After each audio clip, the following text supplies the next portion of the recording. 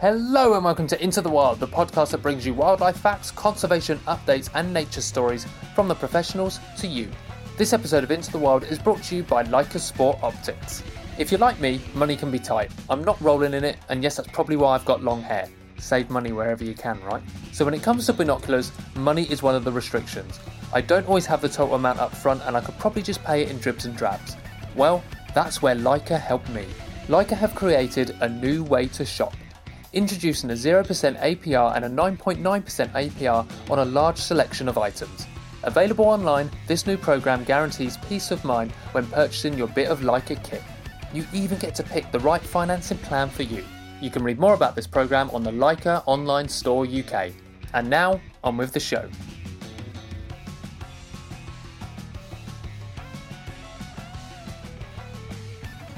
Hello everyone and welcome to another episode of Into the Wild. I'm your host Ryan Dalton. If you're a regular listener, by now you should know that, but welcome to today's episode. I feel like I've taken a week off. I haven't.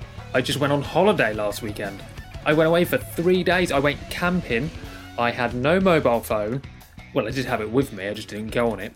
And I was in the middle of nowhere with my dog, Christina, and a few friends. It was glorious. It was the first time in about a year and a half I have completely switched off.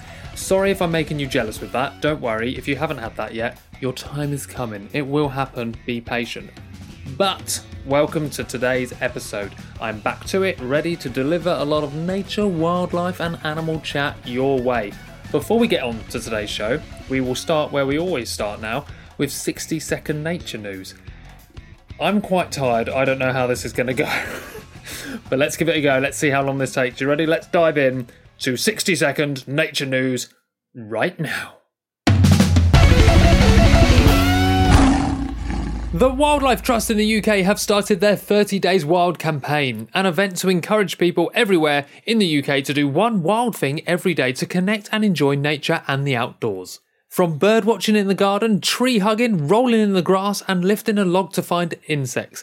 Make sure to grab some photos to put them on social media with using the hashtag 30dayswild. Population of the world's most endangered feline species, the Liberian lynx, increases tenfold in 20 years to 1,111 in 2020 as per the latest census.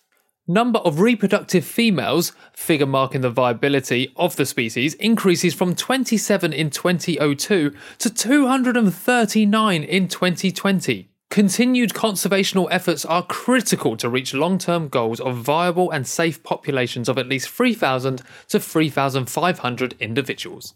The local government in Indonesia's West Papua province has revoked permits for 12 oil palm concessions that cover an area twice the size of Los Angeles. This move comes after a recent audit of palm oil concession holders found widespread administrative and legal violations such as lack of necessary licenses and land abandonment. Activists have called the government to follow up on this by granting Indigenous people access to the concessions so they can be managed in a sustainable manner, instead of granted new licenses to other investors. The West Papua government has vowed to do so, saying it's made various commitments to protect the province's remaining rainforests, which are increasingly threatened by the expansion of industrial agriculture, mining and logging. And finally, new data release shows that in 2020 there were 100 improvements made by fisheries as part of being certified to the Marine Stewardship Council Sustainability Standard. Wow, that's a lot of words. With over a half of these related to endangered, threatened and protected species. Amongst the improvements were those made by an Australian tuna fishery, which implemented electronic monitoring on all vessels to assess its risk to turtles and short-fin mako sharks. And a Canadian haddock fishery which implemented a new measure to aid the recovery of thorny skate, which is classified as vulnerable. That's the end of 60-second thereabouts nature news. Whew, that was a lot of words in a lot of sentences in my... But I got through it. Apologies to my editor, Oscar, as always. He gets the 18-plus version of this intro. Today's show is an episode that you lot potentially may have been waiting for a while. Months ago, we did an episode called Getting Ryan into Birding Part 1, I called it, suggesting there was going to be more parts to this show. And I did that show along with Jack Badams, Indy Green and Lucy Lapwing. And I'm pleased to tell you, after the episode getting pushed back from May to June, we are about to listen to Getting Ryan into Birding Part 2. Now, the difference is the first time we did this, we were all on Zoom, all four of us, and we had a good chat about birding, what it means to them, why they like it, and tempted me to go and give it a go, I guess. Part 2 is a little bit different. I spoke to Jack Badams first of all, then I spoke to Indy Green, and then I spoke to Lucy Lapwing. I spoke to Jack about the best types of environment to go birding. Where should I go? What should I be looking for in regards to bird habitat? I spoke to Indy Green about recognising bird call. How can I pick up the birds just by my ears? What can I listen out for? What's the easy things to listen to? And I spoke to Lucy Lapwing about bird identification through my eyes. How can I visually do this? What's the best way? How can I use my binoculars to the best of their potential, kind of thing? So it is a bit of a different episode because also we recorded this individually whilst I was on location at Hampstead Heath. So there are a few interruptions from dogs running up to me to say hello. There are a few bird noises, mainly parakeet ones, in the background. But it was good fun to record again with Lucy, Jack and Indy. And this, my good nature-loving, eco-freak, bunny-hugging friends, this is Getting Ryan into Birding Part 2. This is exciting, Part 2. You're the first person to talk to me about birding in the first time since 8 weeks, since Part 1. Are you excited to teach me more? Am I the first person that spoke to you about birds in that time? Oh, God, no. No, it's been a several times a day thing. You can't escape it. Yeah, it's mostly the hate you're getting off people on Twitter whenever you raise your head up and say birds on all that. I'm not allowed to. I can't say. I think the damage is, Jack, I've led myself down a path where I'm not allowed to say anything about birds ever again, good or bad.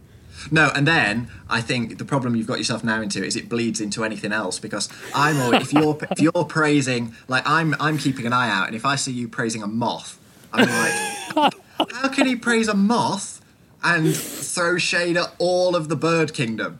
Moths? And then he's there being like, oh, look at this bee that I found. It's like, oh, great. Bees do way more things than birds do. I want to immediately come back with a witty retort, but I can't off the You top can't, of my can you? You can't. No, you can't. And bees, that's where we would be screwed without bees. But like you said, I can't, because the parakeets are here. I did hear that. Yeah. They are just to prove to everyone I am outside. I invited a few thousand parakeets. Yeah, I can't say anything now, because if I saw a tawny owl on the heath during the day, very randomly, and I got excited about it and tweeted, and someone was like, "Thought you didn't like birds." I'm like, I can't. See, I'm not even allowed to enjoy them now, which saves me a lot of time. Anyway, you're going to be talking to me about locations, good locations to go, how to be in the environment with birds. There's a book title for you. You can have that. I won't need it. But just for the listeners, to let you know, I'm in Hampstead Heath, Kenwood Grounds. So I'm sat in I gave Jack a bit of a view of where I was. So yeah, talk away. How do I do this? Where do I start? Yeah, well, so location is, I think it's something that people overlook it, but it's the most important thing when you're looking for birds, is where you're going to go to find them. Yeah. And it can have a massive effect on obviously how successful you are. But I think people get it wrong for the right reasons. So I think people want to go, if you're just starting out like you are, you're starting your journey into birding, it's very tempting to go to an RSPB nature reserve or an amazing place that's absolutely crammed with birds. And that is great, and you might have a great time and see lots of different things, but you might see so much that it's all a bit daunting. The best thing to do is to just start noticing what's around you. I mean, you're at Hampstead Heath, which is somewhere that you go all the time. Yeah. Go somewhere that you're familiar with and see birds, like start looking closely at the birds that you have already seen but maybe not pay that much attention to. Whereas if you're making a really special journey to go to an amazing place where there might be loads of rare stuff, then it's all going to be completely new. Whereas if that little bird hopping around on the grass is something that you see every day, you're already familiar with it, and then you can just start going, okay, well, what's that? Well, it's a blackbird. Well, why is that one black? Why is that one brown? Male and female. You're already a bit familiar with them. So that, I think, is a really, and that's how most of us got into birding, is it's just noticing the stuff in our everyday lives. Another thing to do, I think it's always tempting when you go birding, is to head to the woods. Don't go to the woods. The woods just like the woods. What kind of idiots go to the woods? In winter, there's nothing there. It's just bare. It's Yeah. like, you're always looking up at birds as well, unless there's a feeding stations are great, whether that's in your garden, whether that is at a nature reserve. A feeding station is great where you can sit and look at birds. But if you're just wandering around the woods, most views you're going to get of birds is like up their undersides, and there is no bird book that is just the undersides of little brown birds. Although that is an opportunity for you. there isn't a very niche market there. The undersides of birds with Jack Bantams. Yeah, now, I would say, actually, if you are going to go to the woods, now is the best time, because the birds are singing, which makes them easier to find, but the leaves aren't out, and it's not hiding them. So, That's a good tip. Yes, mid-April. As we're recording in mid-April, so that is correct. Yes. So by the time you get to, let's say kind of late May or whatever, the trees are in such full leaf that you might hear the birds, but finding them, you get neck ache by looking up so much. Whereas now, you've got a really good chance they're all singing, and the leaves aren't fully on.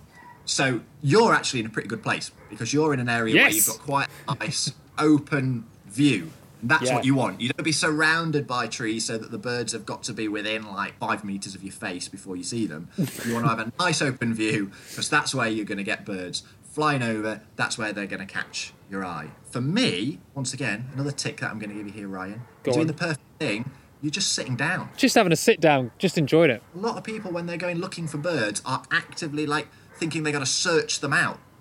But for me, the easiest thing to do is just sit down. Birds will come to you, or they will. If you sit, they will come. They will, because they're always there. And I think by walking, you miss quite a lot of them. That's actually, I agree with that. That's the case with most animals, though, as well, isn't it? Like you can't, if you keep trying to look for them, you won't get, especially with mammals as well, I guess. Shall I have a quick scan with my Leica Ultravid HD binoculars? Go for it. What was that again, Ryan? It was just my fantastic Leica HD Ultravid binoculars that you can get on leicasportoptics.com. What can you see? Can you see anything? No. Can you hear? Actually, it's really quiet today. I've got to be honest. It's okay. I've got a parakeet above me, which I am a bit nervous about, because I am directly underneath that parakeet, and I know how liquid that can be. I can hear stuff, actually. The thing is, and I've said this to you before, I think, because I don't identify it with sound, I don't hear the sound. So that's one element. Yeah, I don't think I hear it until I stop and go, I can hear it, but God knows what it is. I think a minute ago, as you were talking, and I didn't want to get too excited because it's gone now, but I think I might have seen one of the kestrels fly across. I think. Could have also been a very large crow, because it was quite far away. But it did, because it just flew over the tree cover, so it could well have been. Yeah. But apart from that, I can hear the odd dog. Yeah, we don't... It's too much fur on those. Yeah, another thing about picking the location is obviously the time of day. And I mean, we're doing this now at, 4:15? It's not the best time of the day, really. You do want to be out, not early in the morning. If you go out too early in the morning for the dawn chorus, once again, it's an amazing spectacle to listen to. But if you're actually trying to learn birds, then throwing yourself into the dawn chorus is a bit, it can That's a bit much, isn't it? It's like trying to play violin by running into the Royal Orchestra. Yes, exactly, yeah. So it's good to pick, but it's still good to stick to morning, because that's when birds are generally feeding. If they've had a good day feeding now, then, to be honest, at this time, they're not doing that much. Might That's just true. be sat around. What about in summer, though? Does it change in summer? Because there's quite a lot of bird activity in late afternoon in summer. Yes, although it depends when you're talking about in summer. So July, August can be really bad for birding. And actually, a lot of birders, it's a bit of a thing among birders that they then turn to moths and dragonflies, because birding in the summer...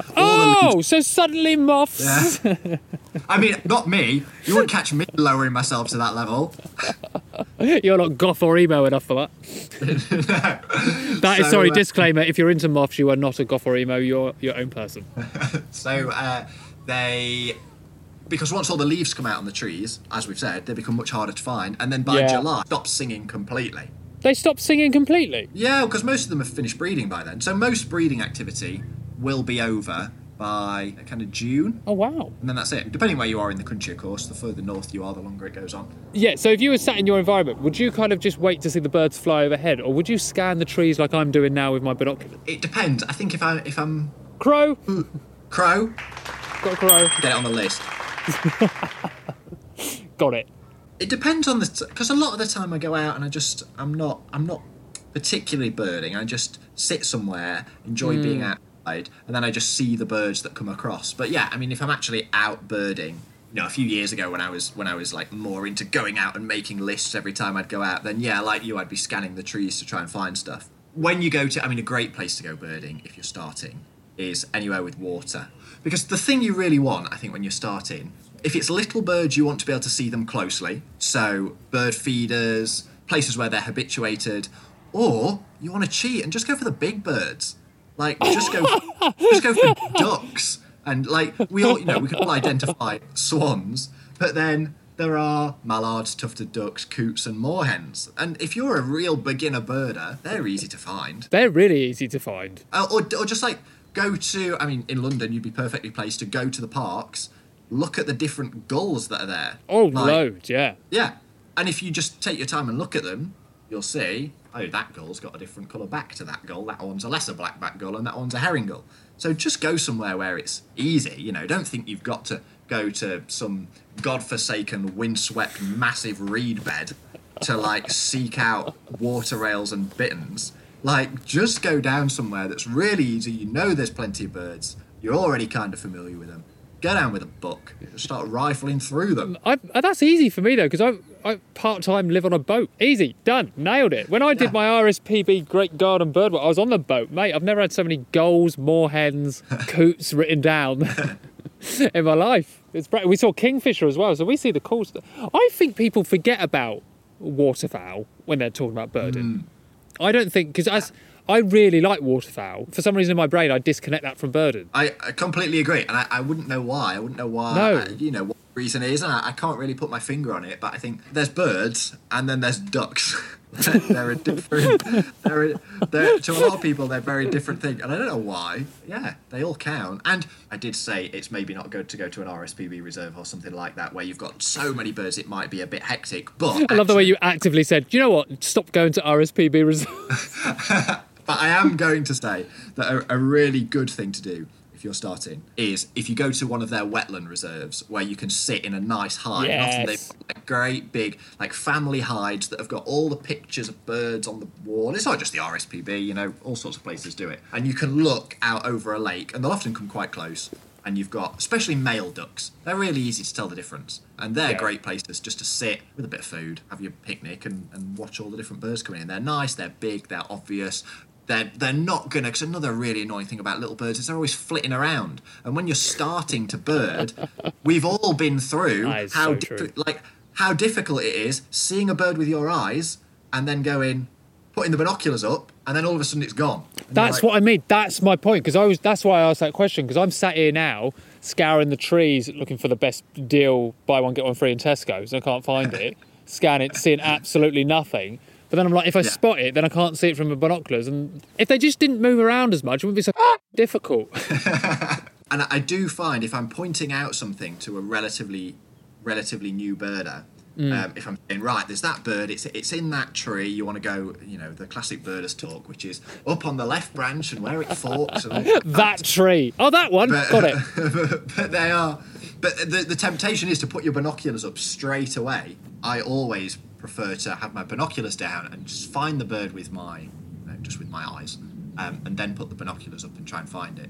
If you walk around with your binoculars strapped to your face, you're missing, I think, an awful lot of stuff. It's tricky just learning how to use binoculars a lot of the time. So that is true. A lot of those little birds don't sit still long enough for you to do it. That's why, once again, great if you can get a feeding station that you can, lock your binoculars onto that peanut feeder that the birds are going backwards or forwards, or a wetland where ducks just sit and sleep most of the time. I like the idea of a wetland place. I quite like that. What's your favourite? Okay, well, the last question on this section for environments when we're talking about birding. What's your favourite type of environment to bird in? Definitely not a woodland. You can't stand a woodland. Well, the places I really like, they're really the overlooked places. It's the scrubby patches where you've got bramble and you've got lots of kind of emergent hawthorn, because that's where in the spring it's often packed with so many warblers and amazing whitethroats singing, blackcaps. Certain parts of the country, that's where you find your nightingales. You get linnet nesting and all, so I can hear the parakeets again. I know, mate. That's all you're going to hear. I mean, we don't have them up here though, so that's. I'm a big recent convert to the parakeet. So. Are you? Do you know what? In their own way, they do bring a bit of life to sometimes a barren environment in the winter. I did the thing where you. I can't remember which park it is, where they come down and sit on your hand and you feed them peanuts. Oh, Regent's Park, yeah. I was so fickle, and I completely changed my opinion on them right then. They're very beautiful, like a parakeet. Oh, a lot of parakeets. Like a lot of zoos now and a lot of wildlife parks do the rainbow lorikeet, where you can feed them the nectar. And it is when you get that close to a bird, you do get. They're very delicate and very lovely. He's right above me. I can hear it. Yeah. Okay, so you really like. I guess the benefit of shrublands as well, like you said, like the bracken and stuff. Is that kind of like a giant bird feeder as well at sometimes, isn't it? Yeah, and the more we're learning now about, there's all this talk of rewilding and all this kind of stuff. The more we're learning that actually the greatest concentrations of birds are in these almost interhabitats, really, where it's this habitat where two habitats meet, because that's where you find the greatest diversity of things, where you've got all these overlapping niches and all that kind of stuff. So I like a good like brownfield site that's just been forgotten about, and you've got all these brambles and all this scrub, because that's where you can find some really nice gems. That makes sense to me, because just something that's got so much food on it. And even from if I look at it from an insect point of view, that as well is somewhere where you just get so much action. Is like a bramble bush, or like the flowering ivy and stuff like that. There's always just so much there because there's so much food. So I guess it makes sense that birds are going to be very similar for that, and that's, like you said, why it's so important. Well, I'm gutted that there's not much out, but it's been nice. It's always nice to get out, even if you don't see much. Yeah, it is nice, and there is stuff to see. Obviously, I've got the parakeets. I mean, I usually see jays in this field. I'm quite surprised I'm not seeing any jays. There's usually quite a few in here, but no, it's nice to get out. Thanks for your tips on the environment. No worries. I think I'm going to move on to part 2 now and see what Indy's got to say about bird call. Cool. Been a pleasure.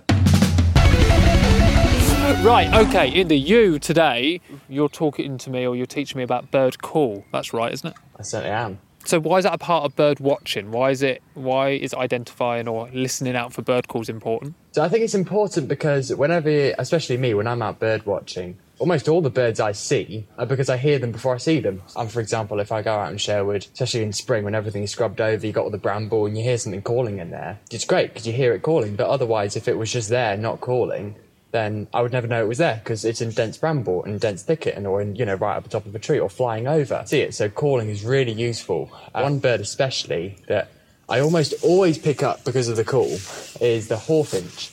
And they're basically quite a chubby chaffinch with almost like an iron-like bill, like proper steel.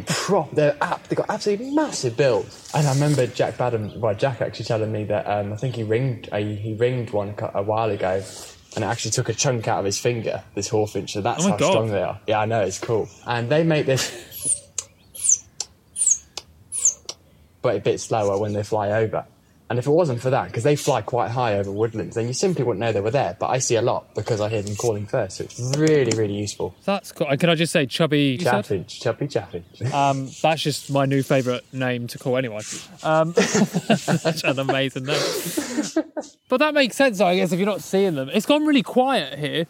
Like usually but this is one thing I don't get about bird watching or kind of recognising birds when you're out and about is, how do you tell the calls apart? Because I obviously, okay, so parakeets, ringneck parakeets in London, obviously very common. And I can hear them because they're so large in numbers and populations. But other birds, it all merges into one. How do you tell them apart? This is the point I was going to pick up on. So when people start learning birdsong, they just think, right, I'm going to go to probably the Minsmere or something, or Sherwood Forest, some of the best reserves in the country for birds. And you think, right, I'm going to go really early when everything's singing. But when you're just learning, that's the worst possible thing you can do.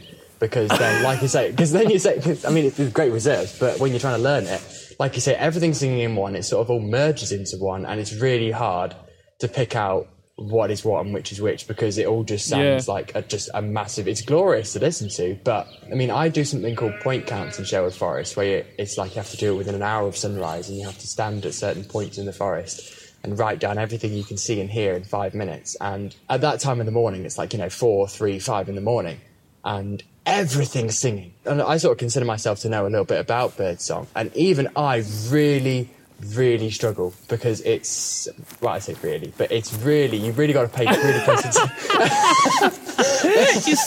You're so modest, Indy. Oh, yeah, so modest. Well, I say really, but actually it's very easy. I mean, yeah, it's simple. But you get my point, because even it's, this is really bad, isn't it? But I think even at that, when we've got so much singing, it's really hard to pick out, again, I say really, but to pick out what is what and which is which, because everything's singing.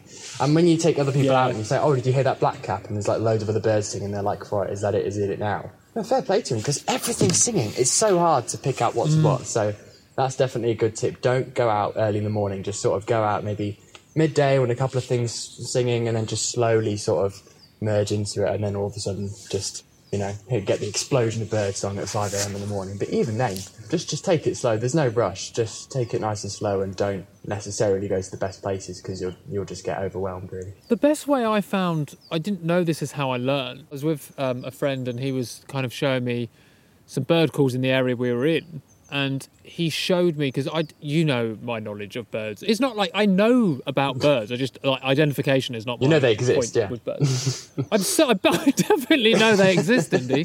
There's one right there. There's a jackdaw right there. So I know they're about, right? But I think hearing it and then trying to learn what it is not how I need someone to go, you hear that noise right there? That's what that is. And so I literally need someone to point it out that knows. And when I was with my friend and we could hear a chiff chaff. I didn't know that at the time until he said, that noise there, that going chiff chaff, that's a chiff chaff. And I was like, well, if someone had said that, then I would have known. So now I can pick that up. Do you know what I mean? Yeah. And then he saw, was it a greenfinch kind of do the green, that kind of noise? Is that right? Yeah. As if they're saying green, yeah. Exactly. So those two birds, I walked away from that going, I will hear them again now. So I thought, what I realised in that moment was like, okay, that's how I learn. So, I first started learning birdsong just listening to a bird app. I don't even actually think it exists anymore. So it was back in my day, so it shows you how old I am. It was called Tweeter. So Indy, you cannot use that phrase at the age of 15. I said that just back in your day was 2 weeks ago, yeah. So I used an app called Tweeter, but actually what I learned is that birds have a lot of different variations in their song and call. Like great tit have so many different calls and songs. I mean, there's the saying that if you hear a bird and you really don't know what it is, it's either a song thrush, a great tit, or a chaffinch, because they always make really funny calls. And like chaffinches in different countries, they have different accents and stuff. So, God forbid one comes up here, you'd think, what's all this? But so I think a good bit of advice would be to maybe get a couple of birdsong apps. Don't sort of restrict yourself to one, because if they only record one sort of certain call, and you're gonna go out and think, that sounds similar, but it's not quite what this is. So get yourself a couple, and I just listened to them non-stop every single day. And then all I did was just go out in the garden and listen to stuff and think, I recognise that. And then slowly but surely made my way. Would you have a favourite bird call that you like to hear? I could say goshawk, but the woodlark. And I think I actually imitated this on our first ever episode together. You did? I'll do it again if you like. I'll have to be paid double, but I'll do it again.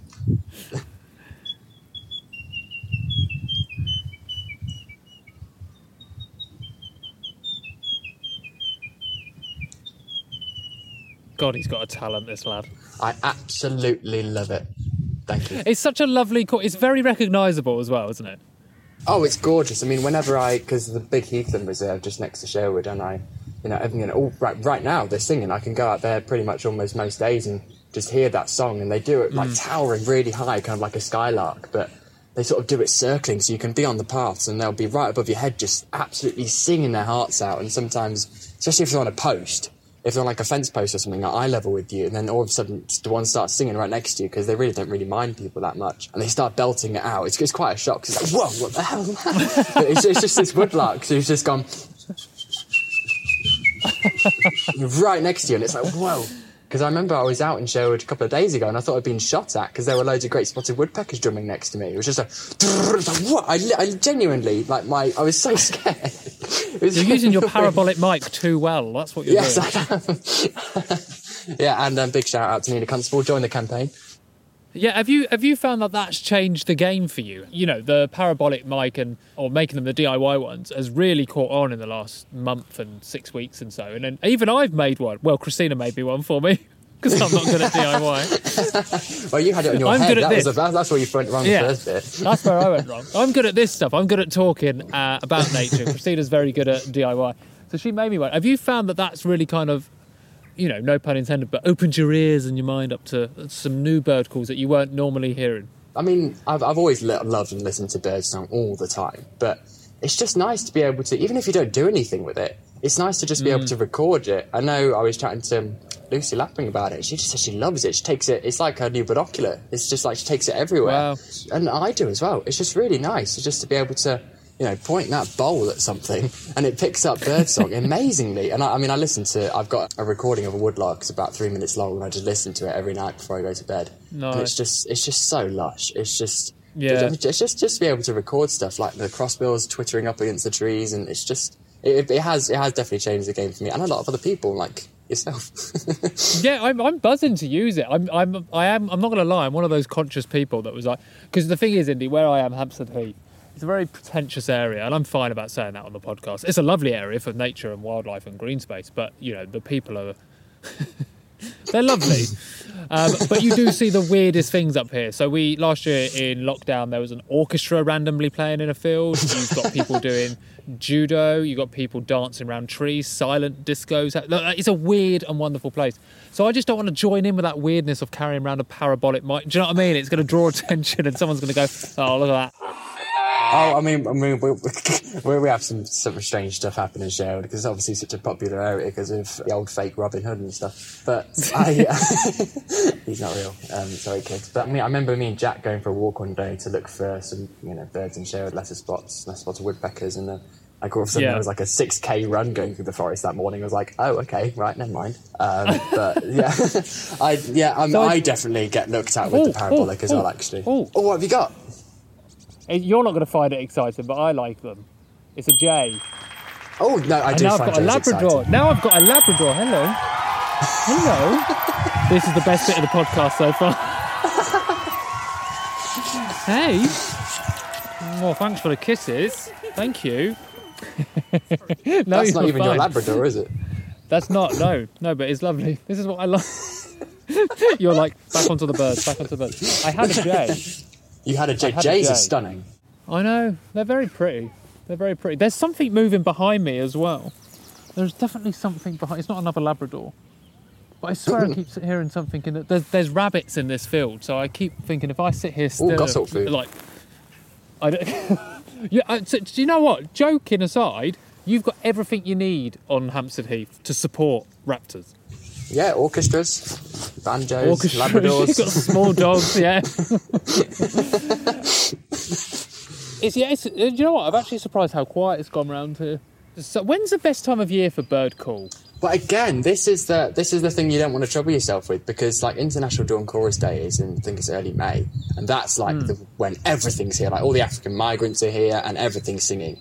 But that's not necessarily when you want to go. So I think Lucy had a good idea with starting her YouTube birdsong lessons kind of early in the year, when you can kind of nail down the sort of the resident UK birds and then slowly learn the other ones. So I'm afraid you're going to have to sit indoors for a year and then come in and try again next year. Well, I'm glad we've done the podcast at the right time. Yeah. May time is a good time to hear many a bird call, but if you're learning them, you want to start earlier in the year. Yeah, if you're learning them, I would probably start a bit earlier, because otherwise, like I said earlier, you'll just be completely overwhelmed. But if you have no interest in learning them and just want to hear it, which a lot of people do, because it's just nice to hear it and not have the... I mean, sometimes even stresses of trying to ID stuff all the time, just lay back and hear it, then May is definitely the right time. Okay, well, I'm looking forward to that then, because this field... Oh, I'm going to sound so crass. This field does come alive. There's a wren singing. You got a wren, Ryan. Now. Okay, that's over in the other field. But I can hear it, I think.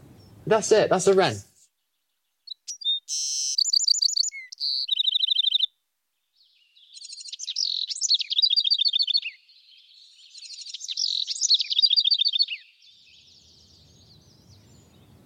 So it's quite a scattering of calls. It's scattering. It's very noisy. It's like, again, like when the woodlark starts singing next to me, and the same with the wren. It's like, whoa, hang on a sec. And I had to tell a wren to shut up the other day because I was trying to record a crossbill. I had to tell a wren to shut up. and it did.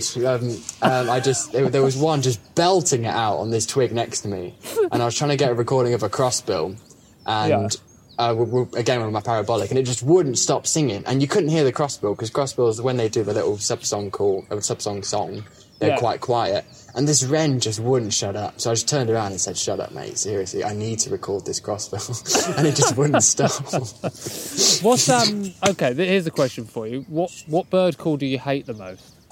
What bird call do I hate the most? I think people think you would say something like a pigeon or a wood pigeon, but pigeons actually I think is an iconic. Well, no, I was just thinking pigeon, but my favourite pigeon call is which is it's family of pigeons. It's called a stock dove, and it's one of my favourite pigeon calls because it's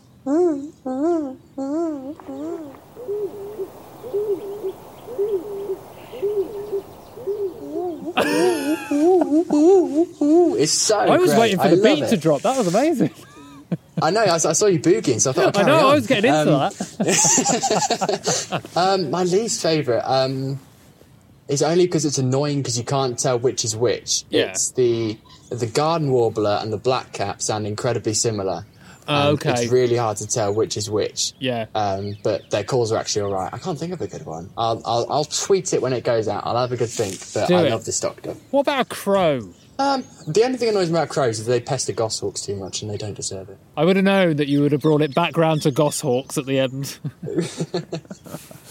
Okay, so before we end this section of part 2 about bird call, is there anything else you can tell me about bird call that I need to know before I come on the final stage of part 3? Or is there anything else I need to know? Yeah, just enjoy it and don't pressure yourself. Don't sort of say, right, I need to learn 20 bird songs by the end of the week, because you won't enjoy it. And something like that, you want to enjoy it and take it slow. So just don't put yourself under pressure to do it. Just take it nice and slow, learn one by one. Nice. Well, Indy, thank you. I'm going to move on and talk to Lucy now about the look of birds. How to visually ID. That's where these binoculars are going to come into my hand. Tell her, she needs to tell you how to identify some goshawks, because if you see them, you've got to know what they are. I mean, I'm sure you'll shout it loudly in my face when I see one, so don't worry. I will. Thanks for your help, mate. No worries. Enjoy. Right, part 3 of part 2. This is the final part. So I've spoken to Jack about environment of birding. I've spoken to Indy about bird song and how to recognise and what I'm looking out for. Now we're talking about the actual birds themselves, what they look like with Lucy. Yeah. Are you ready to teach me? I am ready indeed. Okay, so I'm sat here in Kenwood Grounds, lovely field environment, surrounded by forests. How the hell do you spot a bird and how the hell do you tell it apart from any other bird? So first of all, you've obviously got the best tools to hand. Pair of bins. Yep. Yeah. So the binoculars you're only going to use when you've located a bird. So typically they are your focus instruments to zoom in and have a right good nosy up in that bird's kind of grill. What I tend to find is best is to kind of look at an area, and this will kind of combine with the factors you've learnt from the other two in terms of pinpointing birds to begin with and knowing where to look for them in your local area. Okay. So the more you start to understand, and this is a case of learning as well, the more you start to understand a bird, the more you know the best places to look for them, and so on. So if I've got a selection of trees in front of me, like the ones I can see in the background of you there, you can kind of do this like soft gaze where you look at an area and you kind of go into an almost trance, which sounds a bit silly, but it's like you go into this kind of like a true kind of mindful state where you're picking up micro movements. You're picking up those little flits, those little shadows darting, those little movements, and where the birds are. And once you kind of tune yourself into that, it almost kind of feels like you're activating like a hunting reflex in your brain. You can pick up on it. And the more you get into birding, the more you start noticing that. So you start wherever you are. Like I'm doing it right now. I've just literally realised I'm doing it right now. I'm talking to you. I was going to say, yeah, the listeners won't know, but you were just staring at them. I'm looking out the window as I'm talking to you, like, I wonder what that is at the top of the tree. And so you'd be in meetings, you'd be driving the car, you'd be on the bus, whatever, and you're always, but like the birding never stops because you're always just hyper aware of what's going past, and you just become accustomed to picking up that movement. So it's starting from the big before you zoom in. And that's quite similar with animals. Like animal people are like that anyway, aren't they? Yes. Because I'm like that. If I'm walking in the woods and you'll hear a scatter that no one else hears, and you're like, "What the hell was that?" Yeah. And just the whole practice of stopping and pausing really helps. And that's the same with if you're looking for birds or creepy crawlers or whatever.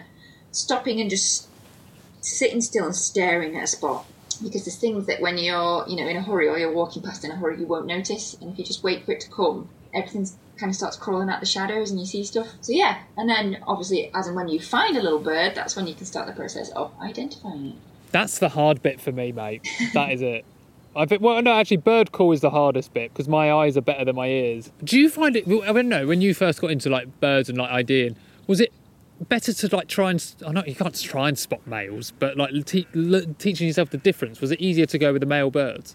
Now that's a really interesting subject. We could do an entire podcast on that because, and this is really interesting, there's evidence to show that the communication around birds and bird identification is actually slightly steeped in kind of, sexism is a strong word, but there's sexist elements of it in that the male of species, because they're typically more colourful, are always presented first and foremost and as the main bird of the species, even though it's literally 50-50. Yeah. So if you get like a bird book, have I got a bird book here? Have a look at a good example of one. Why would you not? So there you go, red start. The male, I can't see myself, but the male's in the forefront, and the female's behind. He is. And half the time with ducks, the male, the big sexy male mallards at the front and the little brown jobby females at the back. Yeah. And it means that just because it's not as visually attractive, the female, according to our human whims, doesn't mean it's not important for us to be able to identify it, and it does affect our identification skills because we can ID the males because we're showing them all the time, and the females, you're not taught that nuance as much. So that's really interesting. Do you know what? That's funny because we did an episode with Jack Ashby about natural history museums, and he said it's the same with museum displays, is that the male displays are always the males fighting or up there at the front, and the females would just be sat behind. He said it's something you don't realise until someone points it out, and then you're looking at museums like, oh my God, look. Yeah, exactly. And, a lot of natural history has typically been a male pursuit. Okay, so this, I don't know where to start with this when we're talking about, like, the visual side of birds. How do you think the best, if someone getting into it, and I know we kind of always talk about, like, pick a patch and learn it, but is there any other tips about, like, learning bird identification through sight? I'd say just kind of immersing yourself in it. Things can seem really, really daunting at first, so don't be afraid to get stuff wrong. And it can be quite difficult when people shame you for getting things wrong. But yeah. I'd say, if you've got a bird book or a bird guide, like app or anything like that, just, when you're having a brew or whatever, you're walking along, just have a look through it and familiarise yourself. And birds are quite neatly categorisable, if that's a word. Is that a word?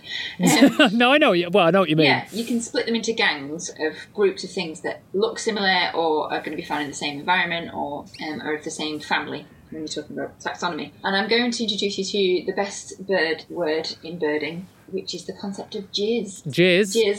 The concept of jizz. Have we just massively changed the topic of the conversation? Yes. So spelled. Well, why is nature like this? Because do you know how much I have to bite my lip when we talk about nature and wildlife? Well, with birding, we've already got tits and shags and woodcocks, so we might as well go the whole hog. Well, we'll go for Okay, I can't believe I'm about to say this, Lucy, but talk to me about jizz then. Okay, so it's jizz spelt Giss. Just people pronounce it jizz just to be hilarious because everybody thinks it's funny. So it's actually giss or jizz. And depending on who you ask, it either means general impression of size and shape or general identification by size and shape. And it's this concept of, I like to just call it more like a vibe. It's like looking at birds and picking up the vibe they are giving. And so there's a general vibe you can get off any bird, and it's combining all of these factors that help you deduce what it might be.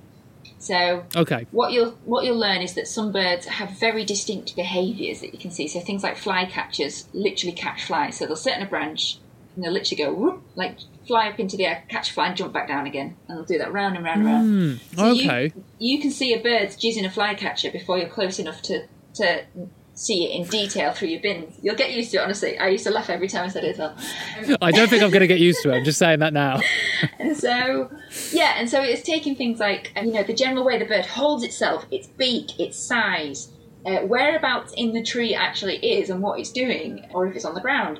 It's all these different things, and it kind of gives you a hint. And it's kind of, I like to think of it as the same way you relate to a friend or a person that you know is that you start to recognise their mannerisms, their voice, the way they look, the way they hold themselves, the way they walk, that kind of thing. And the more you familiarise yourself with birds, you can feel yourself advancing. So even if it's a species you've never seen before, you can read stuff from it and hopefully deduce what it might be. I really like that, though. I really like that from a more of a educational way of identifying a bird, rather than just going, that's that because I know what it looks like. Yes. You know, in the behaviour of it, you know why it's doing it and what it's good for, and Yeah. there's more. It gives it more kind of nuance about the bird, more complexities about it. And it helps like you that. in that process of. I mean, I'm saying this as somebody who started as an adult from absolutely zero. Like, I struggle to tell the difference between a blue tit and a great tit. Yeah. So I've started from zero and worked my way up, and I'm still very much learning. You know, I'm not a mad twitcher, so I think I've got over 200 and something on my UK list. It's not a big list compared to the size of some out there.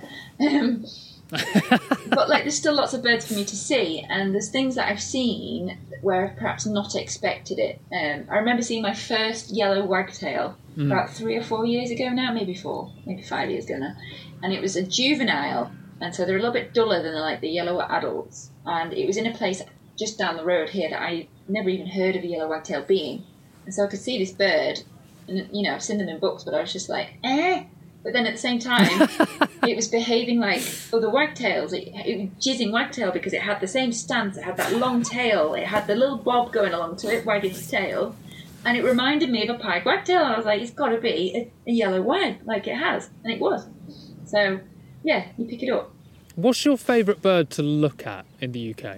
Tell you what I've been loving recently. This isn't my favourite, but something that I've absolutely loved recently is goosanders. They've got the distinct thing is they've got a super skinny, super long red beak that turns down at the end, like slightly like a hook bill, and then they've got this ridiculous kind of like punk rock spikiness at the back of the hairdo. Oh, I know them. Yeah, I know goosanders. Then yes, I think that's what I was getting confused with.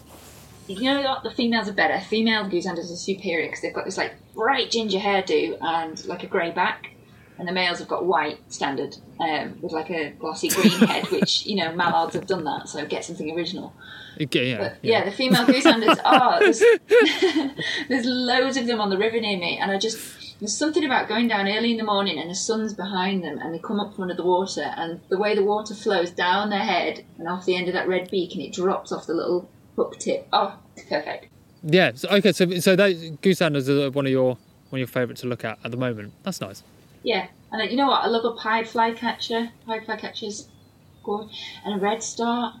Well, the first time I ever saw a red star, it was when I was ill, and I'd had chemotherapy a couple of days before, and then gone for a walk, and for some reason, I got this like the worst nosebleed I've ever had to this day. I think just my body was like, Jesus, and it just would not stop, and it was like gushing out. But at the time, my friends were like, "Lucy, you need to plug up your nose." But there was this red star at the top of a bush, and I was like, "Oh, the red star!" Like, so determined to see it.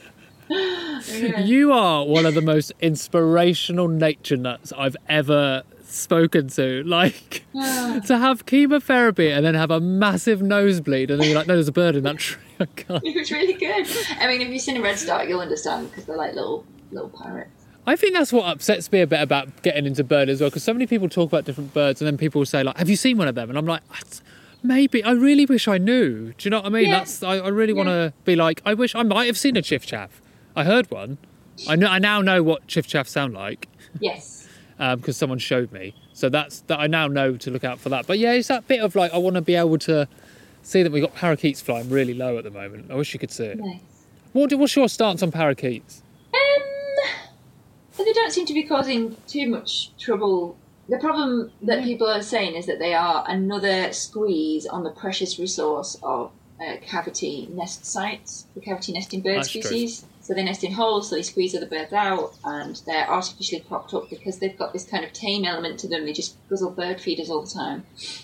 That is definitely true. So we're artificially keeping a high population of a bird that's then putting pressure on native birds. I get that. Yeah. But they tend to be mostly dwelling around urban areas where, yes, there are birds that nest in cavities in urban areas, but they're not some of our most threatened ones, like lesser spotted woodpeckers and redstarts and things like that.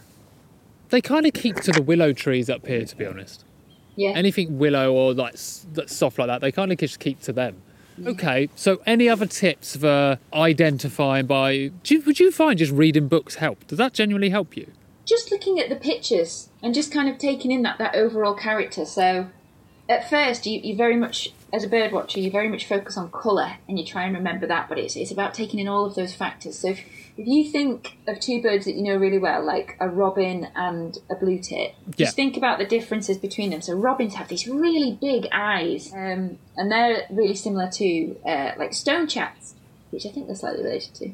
That have this really big eye, and if you compare that to like the size of the eye of a blue tit, and tits have these smaller eyes, and they have like shorter, stubbier little beaks compared to like the longer beak of the robin. It's looking at different things like that. Things like have finchy beaks, or things look a bit thrushy and that kind of thing, so you can help narrow it down. And I'd say just one of the best things you can do to push yourself if you're finding yourself kind of stagnating is to have a list. And I don't mean that in a competitive sense. Yeah. A competition with yourself. So how much stuff can you see on your doorstep? Because then once you've ticked something off, like you said, you're not sure if you've seen it, but if you get to that point, start a 2021 list now. Okay. And see how many you can see in a year. So that's what did it for me. I worked on a nature reserve, and there was 3 of us who didn't really feel comfortable with our birds, and we were like, right, let's learn our birds. We'll go into a competition and we'll have a year list. And it didn't involve running around the country to go and see all these rarities, but it involved just what turned up on the doorstep, and it was really, really just useful because it made you compare birds that you perhaps hadn't taken notice to before. Brown jobbies and waders that are all, brown birds with long legs, things like sandpipers and greenshanks and that kind of thing. I'm going to do that. I'm going to make a list. I'm going to let you know how it improves month by month. So I've got multiple lists, and none of them are traditional birdie ones in that they're not, I've got a life list for the UK, but I don't clip birds. I have an in the garden list. I have a from the garden list. So they're 2 different lists. So in the garden is that the bird and has from, been in the garden. You can see it from the garden is like I can be stood in the garden and I can hear or see it. And then I have that's the indie green approach. Like, I can see it way over there. Over there. And it's like a smudge. I've got a patch at the end of the road, so I've got my patch list there. Cool. And then I do a year list every year, and then I've got my life list. So it just makes it really exciting. Because if you think you do a year list every year, January 1st, you are so excited when you see that first wood pigeon. You're like, yeah, tick. I like that because it's starting from nothing as well. You're literally starting from, I've got nothing, let's go and see. That makes it easy for me. Yeah, really, yes, exactly. So you could start now. Nice and I one. reckon you get 10 before you go home. Okay, well, do you know what? That's a good way to end part 2, I think, is to give Ryan the homework of starting a list. And then when we do part 3, I can update you all with where it's going. Yeah. Let's do that. Well, Lucy, thanks so much for your help for Bird ID. Lovely to chat to you. You too. Thanks again for listening, everyone. If you'd like to keep up to date with the projects and work Indy, Lucy and Jack are working on, you can follow them on social media. Their tags are in the write-up of this show. A reminder that any views or opinions expressed in today's show belong to the person who said them and do not represent Into the Wild or anyone that we have worked with or are affiliated with. If you enjoyed today's show or you're a fan of Into the Wild, then you can say thanks by buying me a coffee. Our Ko-fi link is in the write-up of this episode. We also now have merch available. Say what? Our T-mail link is in the write-up of this show, along with how to get in touch with us. intothewildpod@gmail.com or on social media, Into the Wild Pod on Twitter and Into the Wild Podcast on Instagram. You know the drill. If you just want to say hello, share some thoughts on an episode, or let me know what you want to hear about next. Until next time, keep well, stay safe, and live the good life.